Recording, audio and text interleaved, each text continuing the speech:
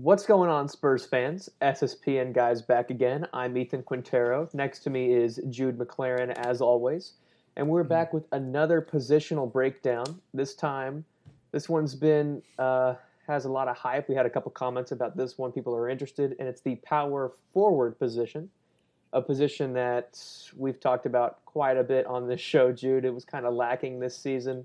Mhm. Not because of talent necessarily, just because we didn't have a lot of guys at that position. But we're going to talk about three today that were playing this season.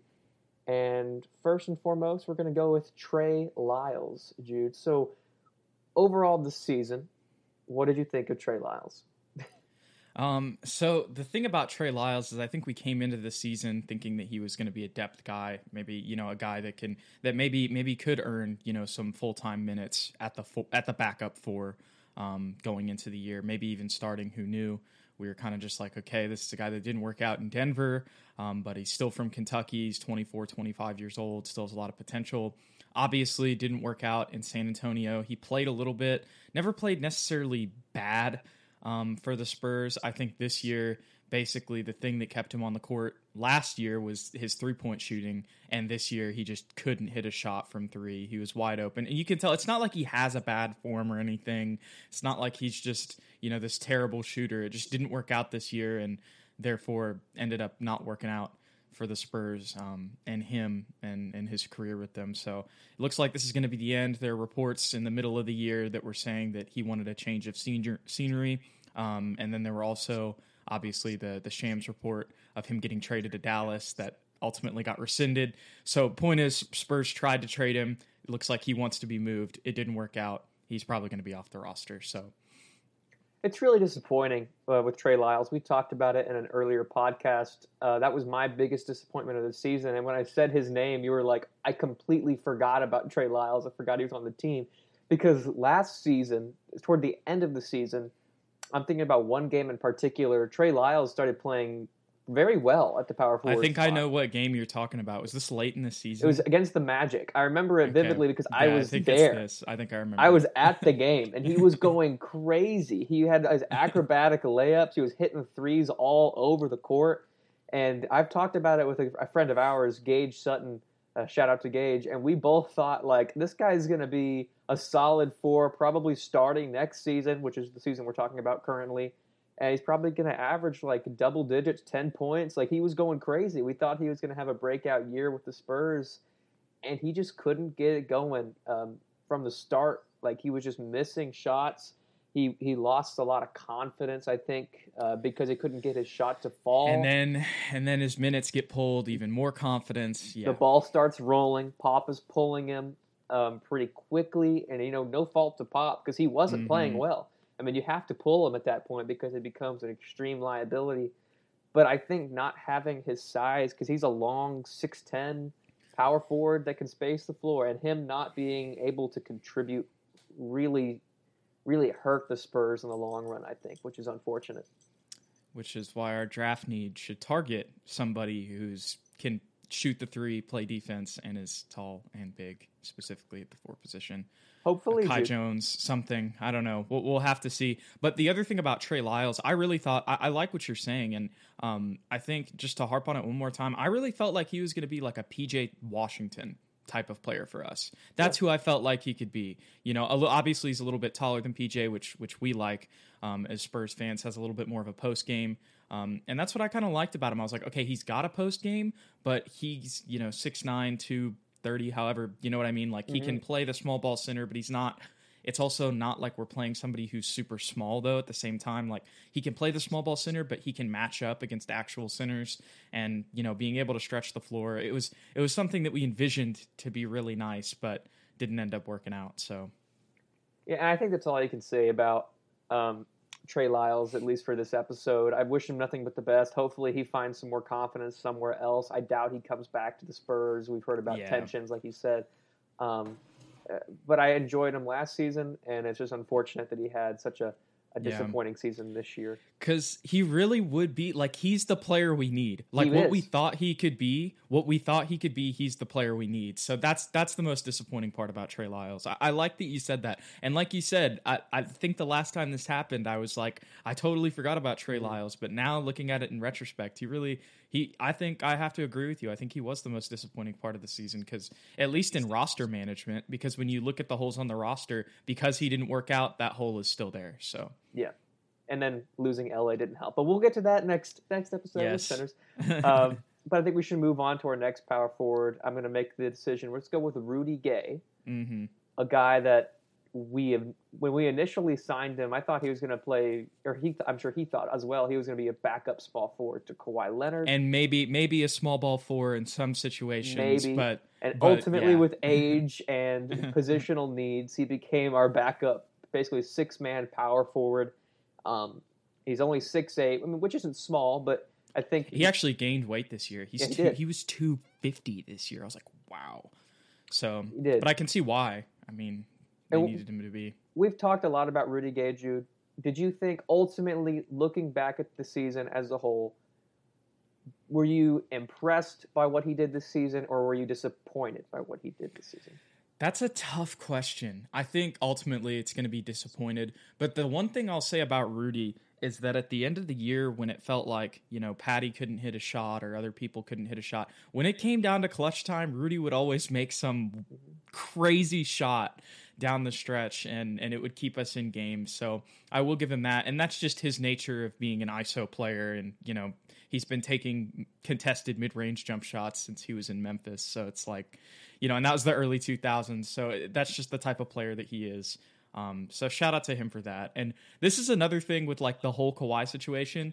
Similar to Kawhi, shout out to Rudy for sticking with us through this whole thing, because he thought he was going to go play with Kawhi Leonard and LaMarcus Aldridge and compete for a championship as a 6-man, basically being the second incarnation not actually the second incarnation of Manu Ginobili, but that's probably going into it. That's what he felt like. He's like, okay, I'm going to literally play Manu's role. I'm just going to be a scorer for him off the bench. And unfortunately, that it never got that championship aspiration. But let's talk about the fact that he tore his Achilles before this, and now he's kind of revitalized his career. Like, this is a guy who the Lakers or, some other championship team with aspirations, maybe even the Nets, would like to sign as a switchable 3-4 who can shoot the ball with consistency. So bad news for Rudy Gay. Didn't get a championship playing with Kawhi Leonard and LaMarcus Aldridge. Good news for Rudy Gay. Revived his career, may get a championship in the next few years as a role player on a championship team. Yeah, I agree with you. There's no reason that he can't be, at the very least, and I think he actually might be a little bit better than what Carmelo Anthony is doing currently with the Blazers. Exactly. I think he can definitely do that, just be a bucket off the bench. And looking back at this season in particular, Jude, we talked a lot about Rudy, and we harped on him a lot because he would pretty much chuck up a lot of shots. It was the him and Ratty, or not Ratty. Ratty. Gosh, the him and Patty thing. It was just two old guys coming in, shooting the ball with just the green light, and that was the problem. And I think our disappointment, and I think a lot of Spurs fans' disappointment, doesn't stem from their play as much as they took chances and minutes away from our young guys. And that's Pop. That's not even them. That's just Pop. That's not the... Yeah, exactly. So taking that aside, I think Rudy actually played fairly well this season. He averaged 11 points, which isn't a lot, but coming off the bench, he was probably our best scorer on the bench. He could provide threes. He had some big games for us, like 18, 19 points, that if we didn't have that, we wouldn't have won games. And he scored 20 and really kept us in the game during that play-in tournament against Memphis. And we forget about that. He had the same amount of points as DeMar, I think, but DeMar shot way more inefficiently than Rudy. And honestly, the biggest disappointment from Rudy, or the biggest flaw, I guess, in his game this season was defensively. He just couldn't stop anybody. But he's also just like 36, so you can't even get mad at him. Exactly. And, he's just old. And he also gained weight specifically because of the fact that we didn't have post depth. So it's like you can't be mad at him for being slow, because he literally gained weight because the team told him to. And so he was just, once again, in a really crappy situation, to be honest, and Yeah. he handled it with the utmost class and respect. So yeah, no, individually, like for the things that were in Rudy Gay's control this year, honestly, he had a pretty good year. Like all things considered, I know that he was, like I said, you talked about it, like we were kind of harping on him and Patty. They were kind of the main targets throughout this season whenever it came to our struggles. But once again, it's not their fault that Pop is like, you're the offense on the second team and have the green light. Yeah. Like, it's not their fault that they're being told by their coach to shoot.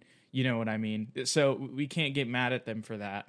So, like I said, all things considered, really a decent season for Rudy. And this will once again, I mean, he'll probably be a nice little manageable free agency pickup for a contending team. Best of luck to him. Hope he gets a championship. I loved his time here in San Antonio. Yeah. He talked nothing but great things about the organization. Just a class act overall. I think we should then move on to our most intriguing power forward, Jude, because he's a prospect that we haven't seen a lot of play from. A guy that causes a lot of us frustration, and a lot of us just want to see what he can do because we haven't had a sample size large enough to tell what we have here in one of our former lottery picks, and that's Luka Samanic. Yeah, and for those that forget, Luka Samanic was picked before 12 picks before, to be exact. Keldon Johnson, right? Obviously, Keldon from I think that's the 2019 draft. That was the 2019 Correct. draft. Yes, it was the bubble year. The 2019 draft. Like those guys, we forget that Keldon Johnson is such. So quickly. He was such an effective player for us just in his second year, being a starter, basically, consistently, at Luka's position. Yeah. And we didn't even draft him to be that. He just happened to be immensely better at it than him already. Really all we've seen from Luka Samanic is G League highlights. We saw his first season in Austin, and then we had the G League bubble this year, which he was in and out of. We saw a couple minutes from him here and there on the Spurs. We had some starts for him where they would just be like, screw it, you're playing today, whether you like it or not. But even in those games, it was like eventually they'd had to take him out because he was just such a potato out there. Just didn't know. It's still deer in the headlights for him. But the thing that we need to remember about Luka Samanic that I feel like a lot of people forget, and this isn't me coming out and saying that he's going to be the next Giannis or that he's going to be anything. That's not what I'm saying. But I am saying that he was playing European basketball, which is a different style of play. I know the other Luka Doncic, look, he's an outlier. He's literally one of the greatest basketball talents of all time. That's not just me saying that. That's just straight facts. I mean, he won the European Championship and MVP and Finals MVP at 18 years old and was like the MVP the year before at 17. Anyways, that's a whole nother can of worms. But back to this Luka. European basketball is very different. He's learning how to play American basketball. He's still kind of filling into his body. Like, even though he's listed at 225 and he may be 225 pounds, the muscle, like, and the strength that you can get from 2,000, or not 2,000, wow. A ton. 225 pounds. Like, he doesn't have that built up yet. Like, he's still growing into his body, if you get what I'm saying. And so he's just got to get comfortable physically. That's one. And then he's got to get comfortable playing American basketball, which is two. And he looks comfortable in the G League. So it's weird. It's weird. It's like he dominates in the G League, but he can't do anything in the NBA. So it's a very weird thing. But three, after those two things are accomplished, you just need to give him consistent minutes. And ideally, after this season, you're those two things. You're adjusted to American basketball. You get another offseason of strength and conditioning. You're feeling better in your body. And this is the year where you get consistent NBA minutes. I don't know. Maybe the Spurs, though, will sign two guys over him and just have him as the third string and still play him in Austin. Who knows what happens in the draft? Maybe we draft a younger player who can fill the role better, and then he just kind of fades into, I don't know, the NBA oblivion. But who knows what's going to happen with Luka Samanic. We're just going to have to see. But honestly, I don't think we should give up on him yet, because there's a lot of promise in the G League and what we've seen from him in the G League.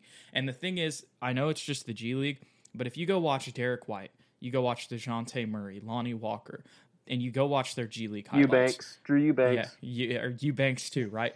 The way that they play in the G League is exactly how they play in the NBA, right? So we've seen Derek White have success. We've seen DeJounte Murray have success, right? And this year we saw DeJounte, even though he'd go cold in the next half, we've seen him get really hot from that, kind of under dribble, pull up mid-range jumper in people's faces, where he would just get hot from there and just go for like 20.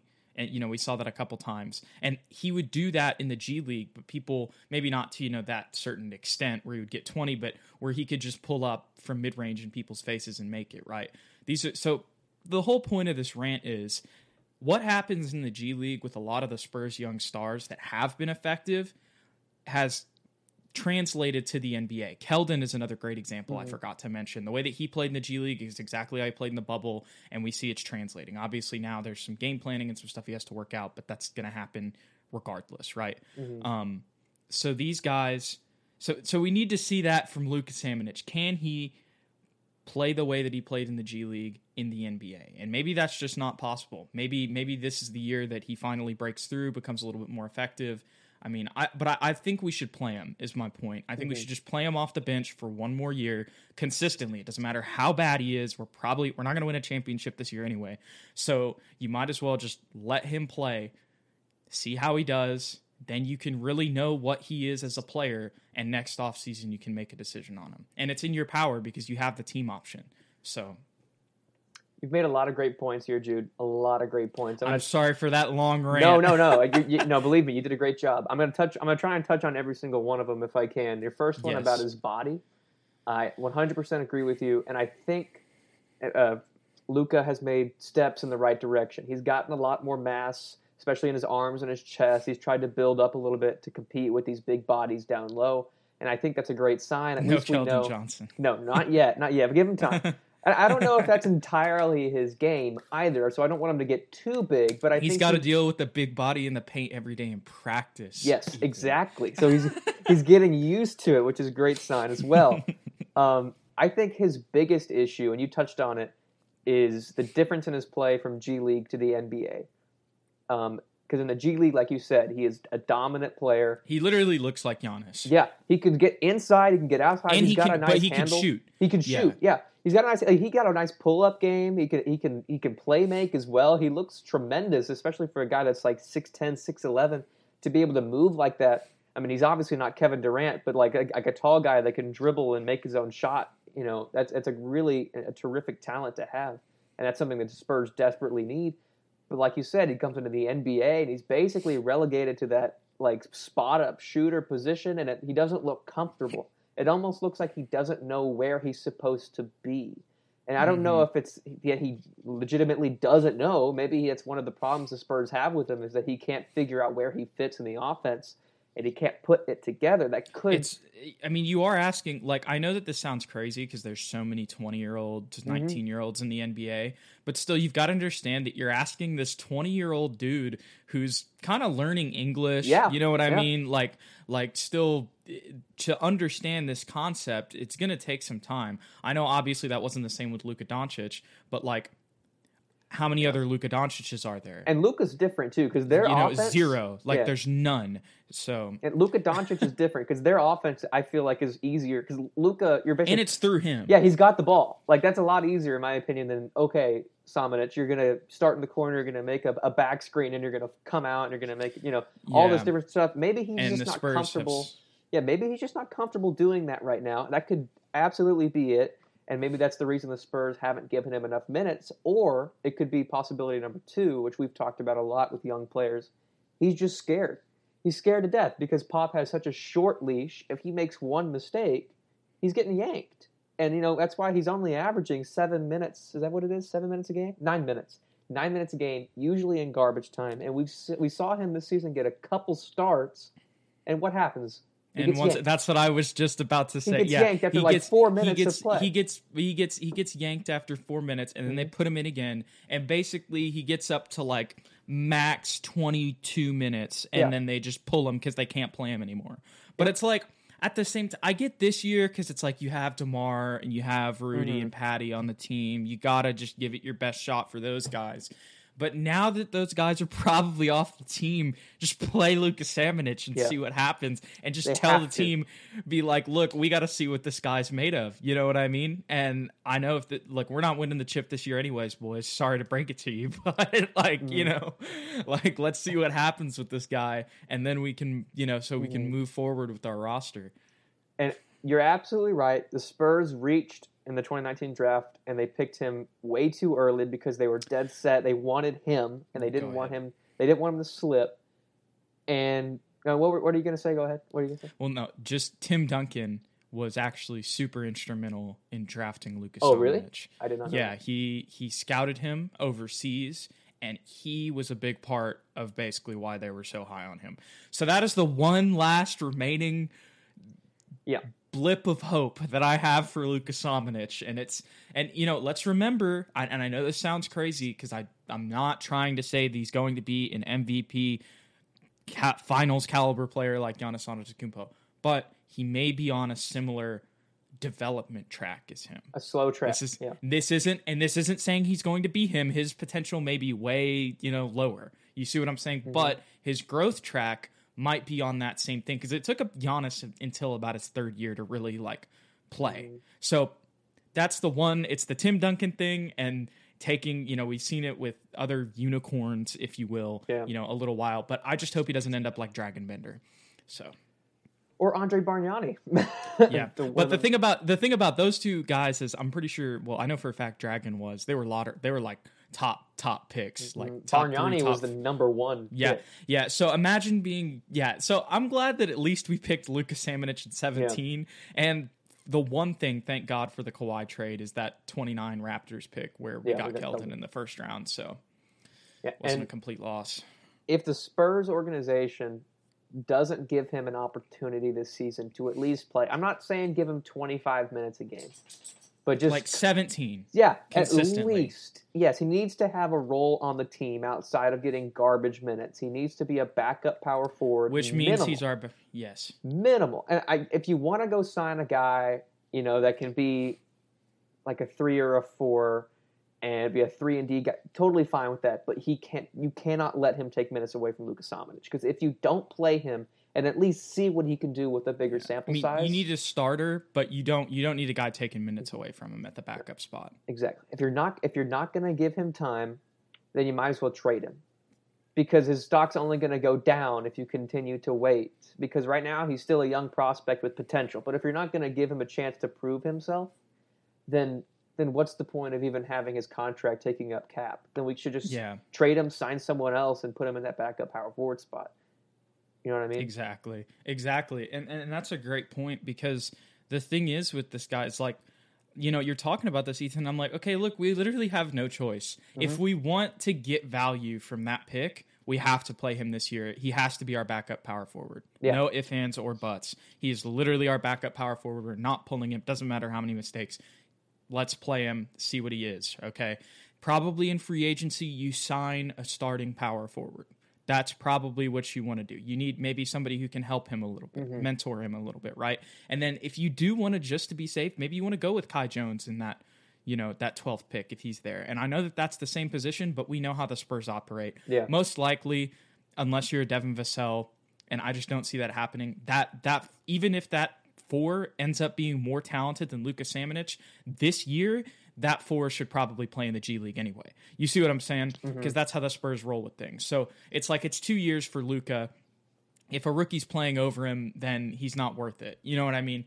So I'm with you 100%. We have to play him this year, but I think we do need a starting 4 that would, I guess, take minutes away from him, but not that's kind of a different role, even though it's the same position. Yeah, I was talking about signing like role players, like a Damari Carroll kind of guy that we had a couple years ago. Like if you want to sign someone like that, go for it. Just don't, for the love of God, give those minutes to him and not Lucas Samanic, because he needs to play at least, like you said, 15 to 17 minutes a game minimum to see what he's made of.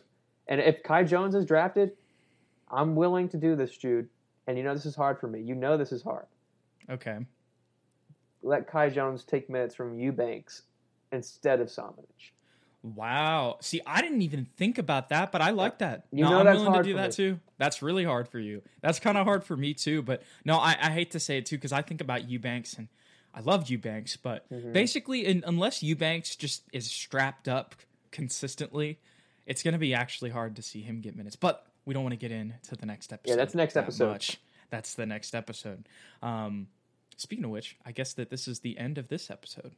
I think you're right, Jude. That concludes SSPN's Power Forward Positional Breakdown. You've been watching SSPN. That's Jude McLaren. I'm Ethan Quintero. Thank you guys for commenting. We've been getting a lot more likes and comments recently. Keep that up. We'll try and make an episode. Maybe we respond to some of these comments. So make sure you have any questions. Make sure you have any comments. Maybe you disagree with us. Let us know. We're love to hear that stuff. And as always, Jude, go Spurs, go. And thank y'all for the support, for real. Yeah, for real.